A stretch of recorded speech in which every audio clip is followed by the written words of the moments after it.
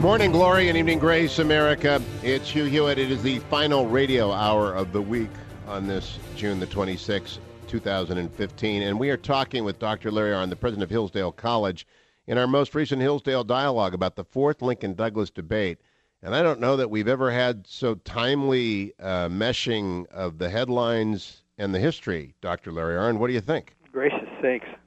Isn't it amazing what's going on in the country these days? It is, and I'm just going to open it by telling people they can get all the Hillsdale dialogues, especially on the Lincoln-Douglas debates 1, 2, and 3 over at hughforhillsdale.com. But Dr. Larry and I and I have been talking about slavery and about race in America because that's what Lincoln and Douglas debated for 7 epic contests in the summer of 1858, and we are at number 4. So, Larry, before we plunge into number 4, your reaction to what is happening in the aftermath of the Charleston massacre and the basically delegitimization of any symbol of the Confederacy, whether for whatever reason put forward, which I am generally applauding. I haven't seen any that I don't applaud yet, but I reserve the right to at some point say this far and this no farther. But I'm glad it's happening. But what do you think about it? Well, it's a different. Well, so first of all, at least most of it that I have seen, I applaud. Can't name anything right now. I don't.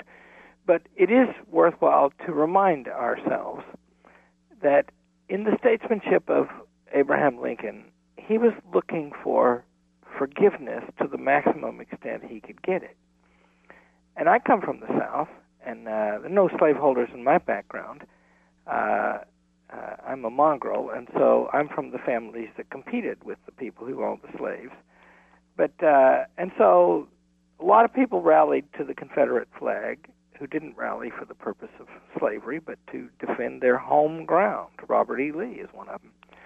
And so anyway, so we should be mindful of that, and we're so censorious now and so unwilling to forgive any error, past or present, that there's a danger of that becoming dangerous. Now, what was amazing in the aftermath of the slaughter by the domestic terrorist, and he was a racist, and everyone denounced him rightly and early. In fact, I was on Face the Nation on Sunday, and I said the flag will be gone, and it will be gone soon, because I saw that it had become toxic. The level of toxicity around the flag on the Capitol grounds of South Carolina would simply become toxic after the murders in Charleston. Nevertheless, the most impressive thing were the families of the victims stepping forward, and you just mentioned Lincoln's dedication to forgiveness, his second inaugural address, all about forgiveness, and they demonstrated that on the Friday when they confronted the killer. Yeah, that's right. And, we got ourselves here a racially motivated murder, and that man's got to be condemned. But the Nikki Haley didn't do that, the governor of South Carolina, and so she wanted that symbol gone, and good that she did. So what do you say? What you say is we've had a murder, and the only proper way to exploit that murder for political purposes is to hold up the standard that Lincoln held up, which is color doesn't have anything to do with our operation as a human being or our rights as a citizen. Now, that brings us to the fourth debate. And for those who are just wandering into the middle of this, tell us where we are and how the debate goes, because this is where Lincoln makes controversial remarks about race. I can't believe how timely this is. Yeah. How goes the debating sequence at this point? He speaks first in this one, and that means an hour by Lincoln, then an hour and a half by Stephen Douglas, and then 30 minutes by Lincoln. And we are again using clips from the great epic redoing of the debates by David Strathairn and Richard Dreyfuss. Strathairn playing Lincoln, Dreyfuss playing Douglas. Where are we in history in 1858 by number 4? Well, so this is the first debate where Lincoln emphasizes the things that he said that are the most controversial and the worst. And they've gone down to Charleston, Illinois, and that's Democratic ground, and not abolitionist ground, not as much as in the north of Illinois. And Douglas has been threatening all along that I'm going to take him down there and he's going to sing a different tune. He doesn't sing a different tune, and he proves that, by the way, in the next debate. But he emphasizes and starts with the most troubling things he said about it, and we should spend some time thinking about those things and talking about them, because I think that they point to something, first of all, instructive for today and also magnificent. Let's play it then. This is David Strathern playing Abraham Lincoln as he opens the fourth Lincoln-Douglas debate with jarring words. Cut number 1. I will say, then, that I am not, nor ever have been, in favor of bringing about in any way the social and political equality of the white and black races. That I am not, nor ever have been, in favor of making voters or jurors of Negroes, nor of qualifying them to hold office, nor to intermarry with white people. And I will say, in addition to this, that there is a physical difference between the white and black races, which I believe will forever forbid the two races living together on terms of social and political equality. And inasmuch as they cannot so live, while they do remain together, there must be the position of superior and inferior. And I, as much as any other man, am in favor of having the superior position assigned to the white race. I say upon this occasion I do not perceive that because the white man is to have the superior position, the Negro should be denied everything. I do not understand that because I do not want a Negro woman for a slave, I must necessarily want her for a wife. From the crowd came cheers and laughter. My understanding is that I can just let her alone. I am now in my 50th year, and I certainly never have had a black woman for either a slave or a wife. So it seems to me quite possible for us to get along without making either slaves or wives of Negroes. I will add to this that I have never seen, to my knowledge, a man, woman, or child who was in favor of producing a perfect equality, social and political, between Negroes and white men. I recollect of but one distinguished instance that I ever heard of so frequently as to be entirely satisfied of its correctness, and that is the case of Judge Douglas's old friend, Colonel Richard M. Johnson. Now, Larry Arnn, people will be shocked that that is Father Abraham talking. They will be shocked that he says things that jar and offend the sensibility of every American. But what is he saying? And why do you think it points to something better than his times would allow him to say?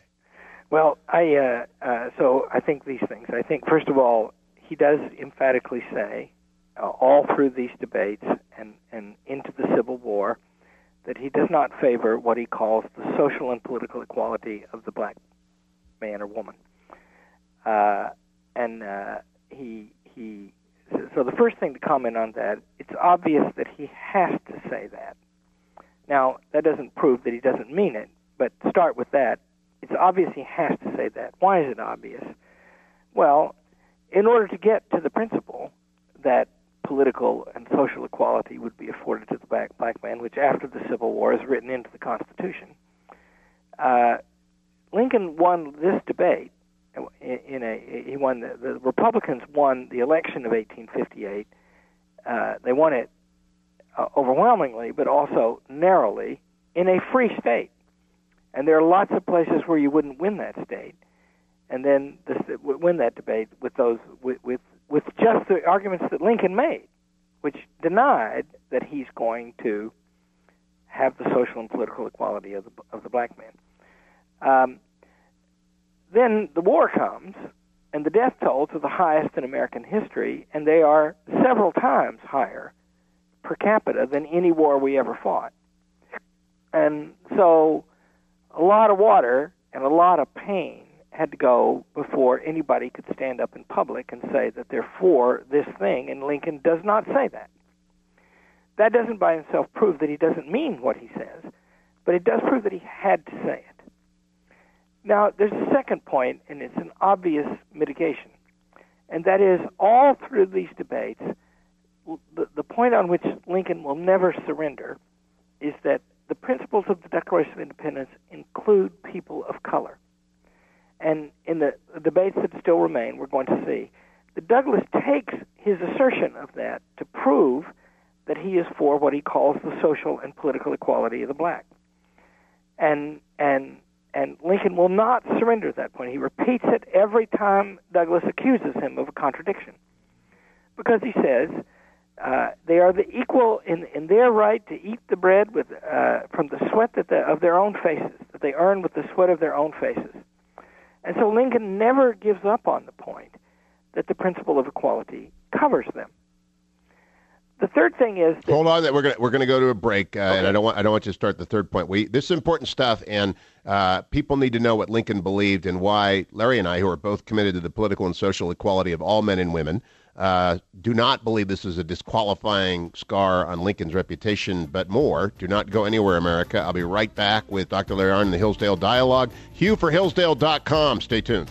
21 minutes after the hour, America, the last radio hour of the week with Dr. Larry Arnn, president of Hillsdale College, hillsdale.edu. Sign up for Imprimis, the magnificent speech digest, all of the free courses, Constitution 101, the Progressive Era in the Constitution, and, of course, every one of our Hillsdale dialogues stretching back over 3 years to the beginning of Greece and Homer and to the Old Testament and the book of Job are available at hughforhillsdale.com. Dr. Arnn, we went to break, and we are meditating upon Abraham Lincoln's words at the opening of the fourth Lincoln-Douglas debate, in which he says he is not for the political and social equality of the Negro with the white. And you say he had to say that. Didn't mean he meant it, but he had to say it. Yeah, it doesn't prove he didn't mean it either. And so earlier, talking with the very famous national program Hugh Hewitt, I was saying that he had to say that, and that, however, he insists on protecting the inclusion of people of color in the principles of equality announced in the Declaration of Independence, and never surrenders that. And then I was coming to my third point, which is this position by Lincoln is unsatisfactory. That is to say, logically, it can't continue indefinitely, whether he knows that or not, and I believe he did know it. And the reason for that is the Declaration of Independence says that all men are created equal and endowed by their Creator with certain inalienable rights, life, liberty, and the pursuit of happiness, and that to secure these rights, governments are instituted among men, deriving their just powers from the consent of the governed. If people of color are denied the right to vote, then they are not able to give their consent to the government.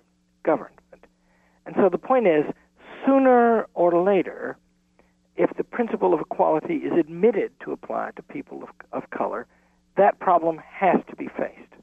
And the reason, and I want to go to a Douglas clip now, because it tells us by the direction that Douglas bears in on Lincoln that everything you just said is absolutely true. He knows the weakness in Lincoln's argument. Lincoln is trying to make a political argument by saying, I'm not believing in political and social equality, and Douglas will have nothing of it because Douglas knows the truth of what you just said, Dr. Arnn, where That's Lincoln right. is going. Let's play cut number 3, not cut number 2, cut number 3. This is Richard Dreyfuss recreating the fourth Lincoln-Douglas debate, speaking as Judge Douglas, then a senator from Illinois.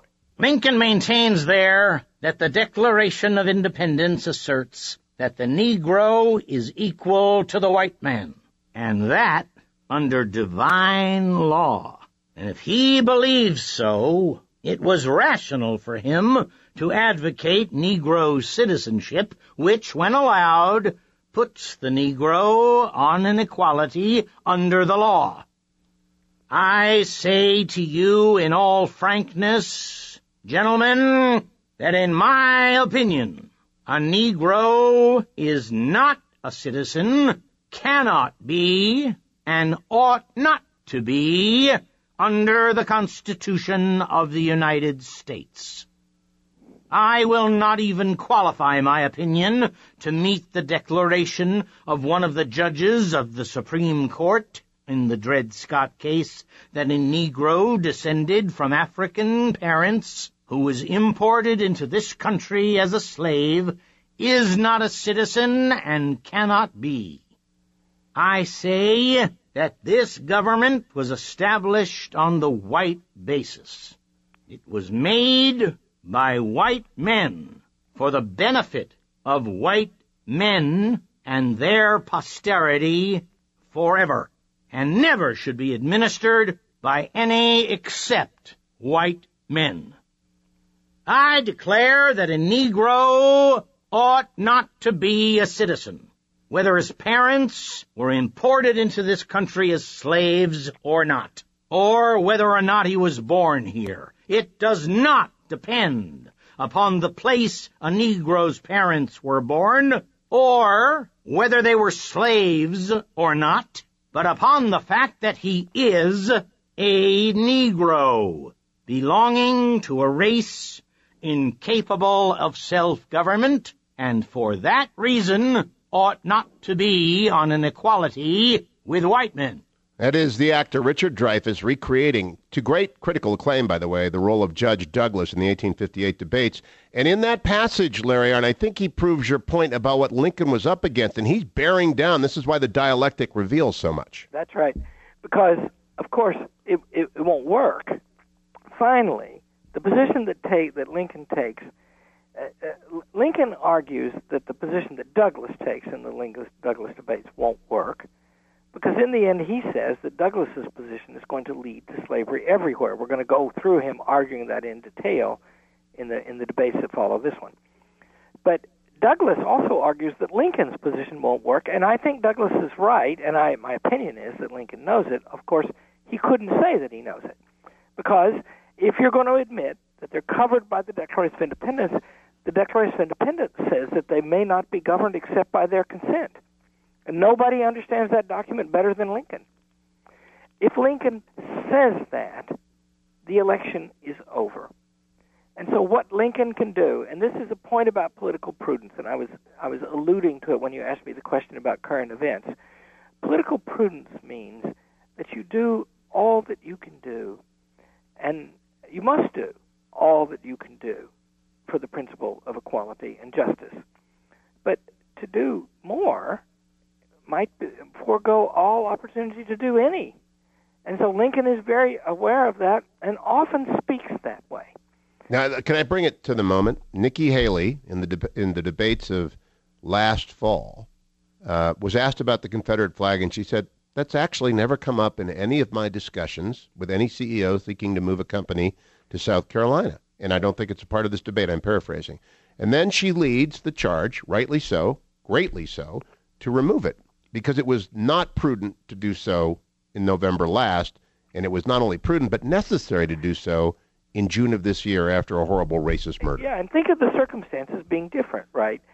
So for no immediate cause, she lodges an insult against a lot of people who fought for that flag, who were not racist or in favor of slavery. I think those people were misguided, but they were fighting for their homes. And so in no context whatsoever to lodge an insult against them, that's one thing.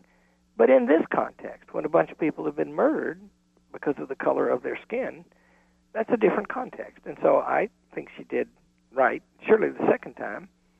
And as for the first time, anybody who's thinking about this should go read Lincoln's words at the end of the war, because he wanted it to be one nation, and he wanted it to bind up its wounds.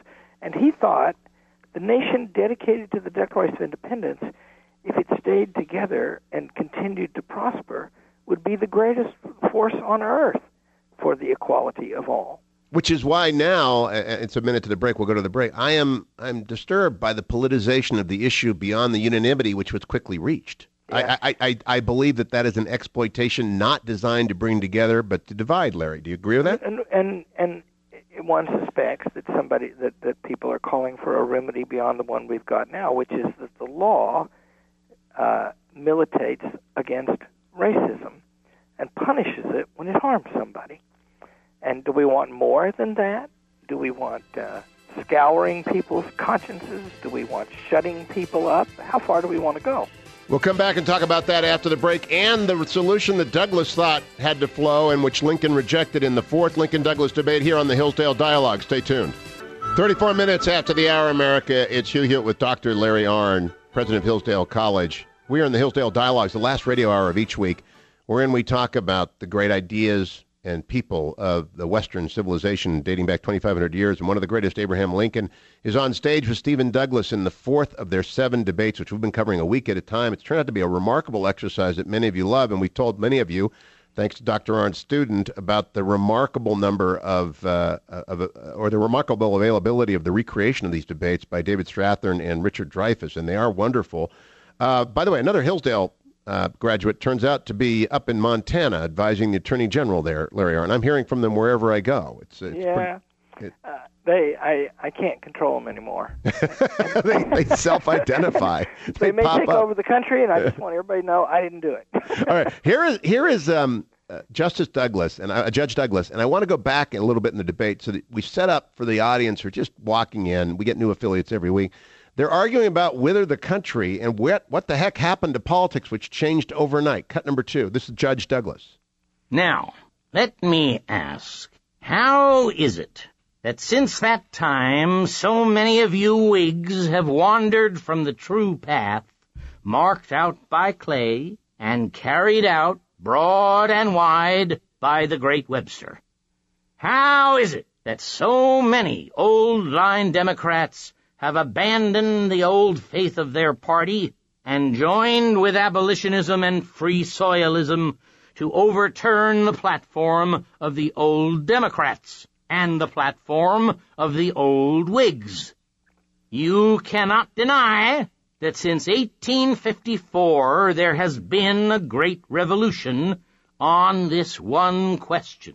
How has it been brought about?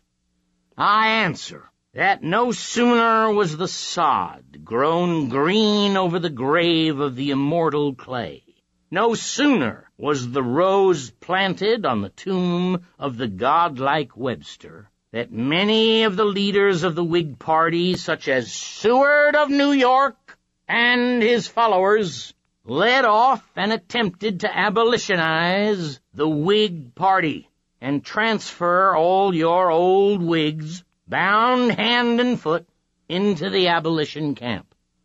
Seizing hold of the temporary excitement produced in this country by the introduction of the Nebraska Bill, the disappointed politicians in the Democratic Party united with the disappointed politicians in the Whig Party and endeavored to form a new party composed of all the abolitionists, of abolitionized Democrats and abolitionized Whigs, banded together in an abolition platform. Stop right there. Larry Arnn, there are 14,000 people listening to this. And that's Foghorn Leghorn, right? But Dreyfus tried to recapture Douglas, and Douglas is trying to create a historical narrative to trap Lincoln as a conspirator against the Union. And he uses especially one of Lincoln's heroes, Henry Clay. And his argument goes like this. When Lincoln says the house divided cannot stand against itself, quoting Scripture, he is revolutionizing and abolitionizing the country because the founders themselves built that house. And Lincoln's going to give his most beautiful, explicit answer to that in the next debate. But Douglas says they did build this house divided. It was half slave and half free, and they did leave it divided like that. And so Lincoln is rebelling against them. And Henry Clay, when he compromised in 1820, who was the main architect of the Missouri Compromise, he was just perpetuating the work of the founders, which Lincoln is now undoing. And so Douglas wants to efface the tension over slavery from the founding, which resulted in this effect. One, that every senior person in the founding that I can find condemned slavery as a wrong and a violation of the Declaration of Independence, and they didn't know how to get rid of it at the time, although they got rid of it in most of the Union soon after the founding. That's so Douglas's point is, and see, Douglas is pointing to a new way to run the Union, calling it the old way, and this new way, he thinks, will mean that we never have to fight about fundamental matters. We'll keep them local, and the Union can preside over a great area where there are widely differing practices all the time. And Lincoln shows later, in 2 debates from now, the contradiction that's going to come up if Manifest Destiny plays out fully, and we take all or part of Mexico. Because Lincoln will later ask Douglas, okay, good, but most of the people down there are people of color. You going to let them decide? And on that question, when we come back from break, we'll talk about how Lincoln is actually, even the beginning of this debate, which was so jarring, he continues to pound on the hammer of the Declaration of Independence and the nail of equality. Don't go anywhere, America. I'll be right back with Dr. Larry Arnn on the Hugh Hewitt Show. It's the Hillsdale Dialogue. 44 minutes after the hour, America, it's Hugh Hewitt. 10 days have passed since a horrible massacre in the basement of Charleston Church in the middle of a prayer meeting, and we are discussing today the 4th Lincoln-Douglas debate with Dr. Larry Arnn of Hillsdale College. And it is interesting, 150 years later, it's 154 years later, yes, 157 years later, that these debates have amazing relevance. And what no one has remarked upon yet, Dr. Arnn, and I want your ideas about this, is that Emmanuel African Methodist Episcopal Church, the site of the slaughter, is located on Calhoun Street.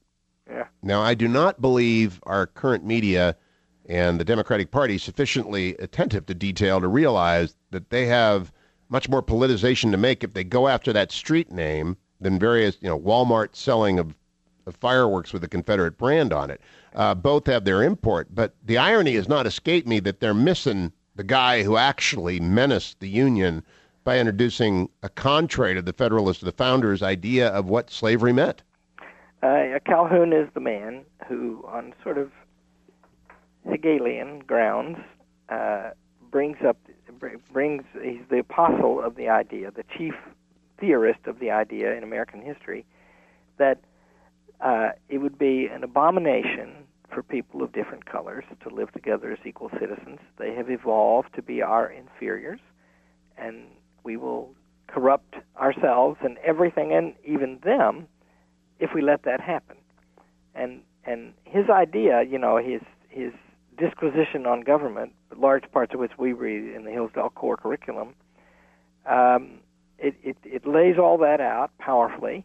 And in his Oregon speech, his speech on the Oregon Bill, which was to expand the Union, he is the one who really gives voice most prominently to the idea that blacks could not be equals to whites. And he set the Union off on this course. He set the country off on the course where they had to decide. And he was for leaving, and they grabbed onto Calhoun.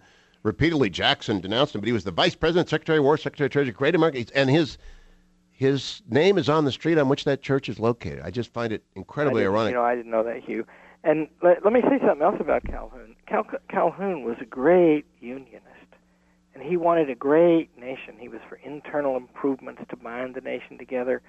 And so these contradictions that show up everywhere in regard to the slavery issue and the change in opinion regarding it all stem from the introduction of new ideas in America, which ideas, by the way, are very powerful still today. And help me remember, before we end, we have to talk about Lincoln's reference to Colonel Richard Johnson. Let's go do that now, because we've got about 6 minutes, and he did bring that up, and I neglected to mention it. He scores a huge point against Douglas at that point.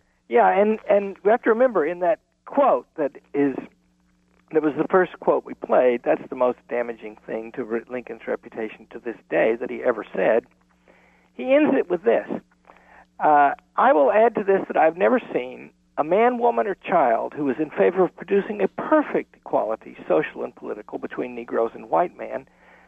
I recollect but one distinguished. So remember, he's used the word perfect, and he's used the word distinguished instance of this. And that is Douglas's friend Richard Johnson.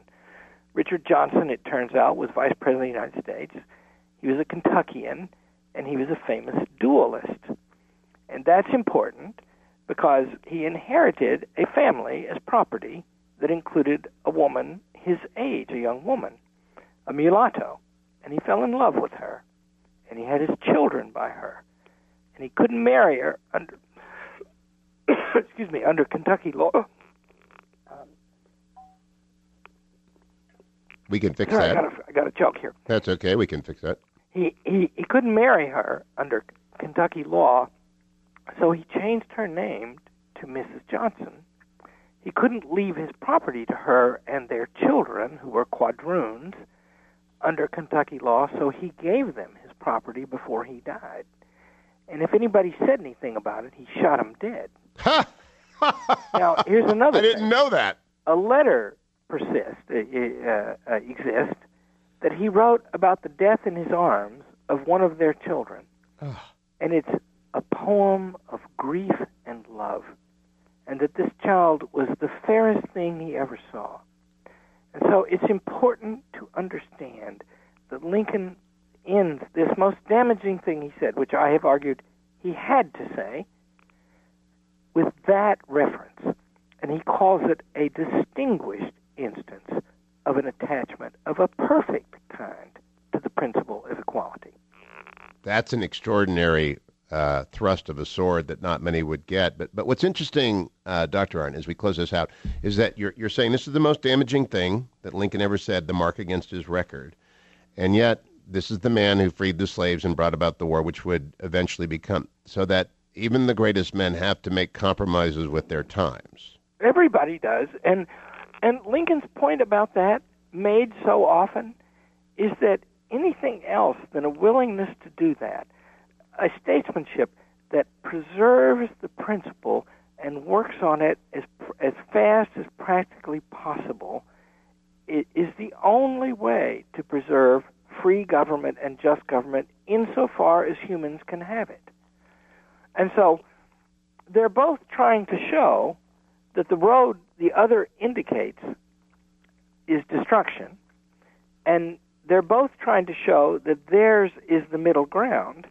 And in the end, the distinction, I argue, comes to be this: Douglas would consign people of color to eternal second-class place, and Lincoln would not do that, nor ever admit any principle that would do it. And he always stands by the eventual citizenship. And that and in citizenship comes full voting rights. I mean, that's why I took the Voting Rights Act of 19... Yeah. Later, Hugh, he stands for that. Here, he denies it. And that's important, see? Because if he'd said, in the previous debate, Douglas begins by talking about how, the second debate, Douglas begins by talking about how Fred Douglass, who was a friend of Lincoln's, a runaway slave, twice a visitor to Hillsdale College, I'm always proud to mention, had driven through that very town in a carriage driven by a white man. And if Lincoln gets his way, you're going to be seeing that all the time. And people don't want that. And that means that Lincoln has to deal with that public opinion. And if Lincoln is to be believed, there are, of course, always things in public opinion like that and that have to be dealt with. Dr. Larry Arnn, a terrific Hillsdale dialogue, the fifth Lincoln-Douglas debate next week. Stay tuned, America. I'll wrap up this week's Hugh Hewitt Show.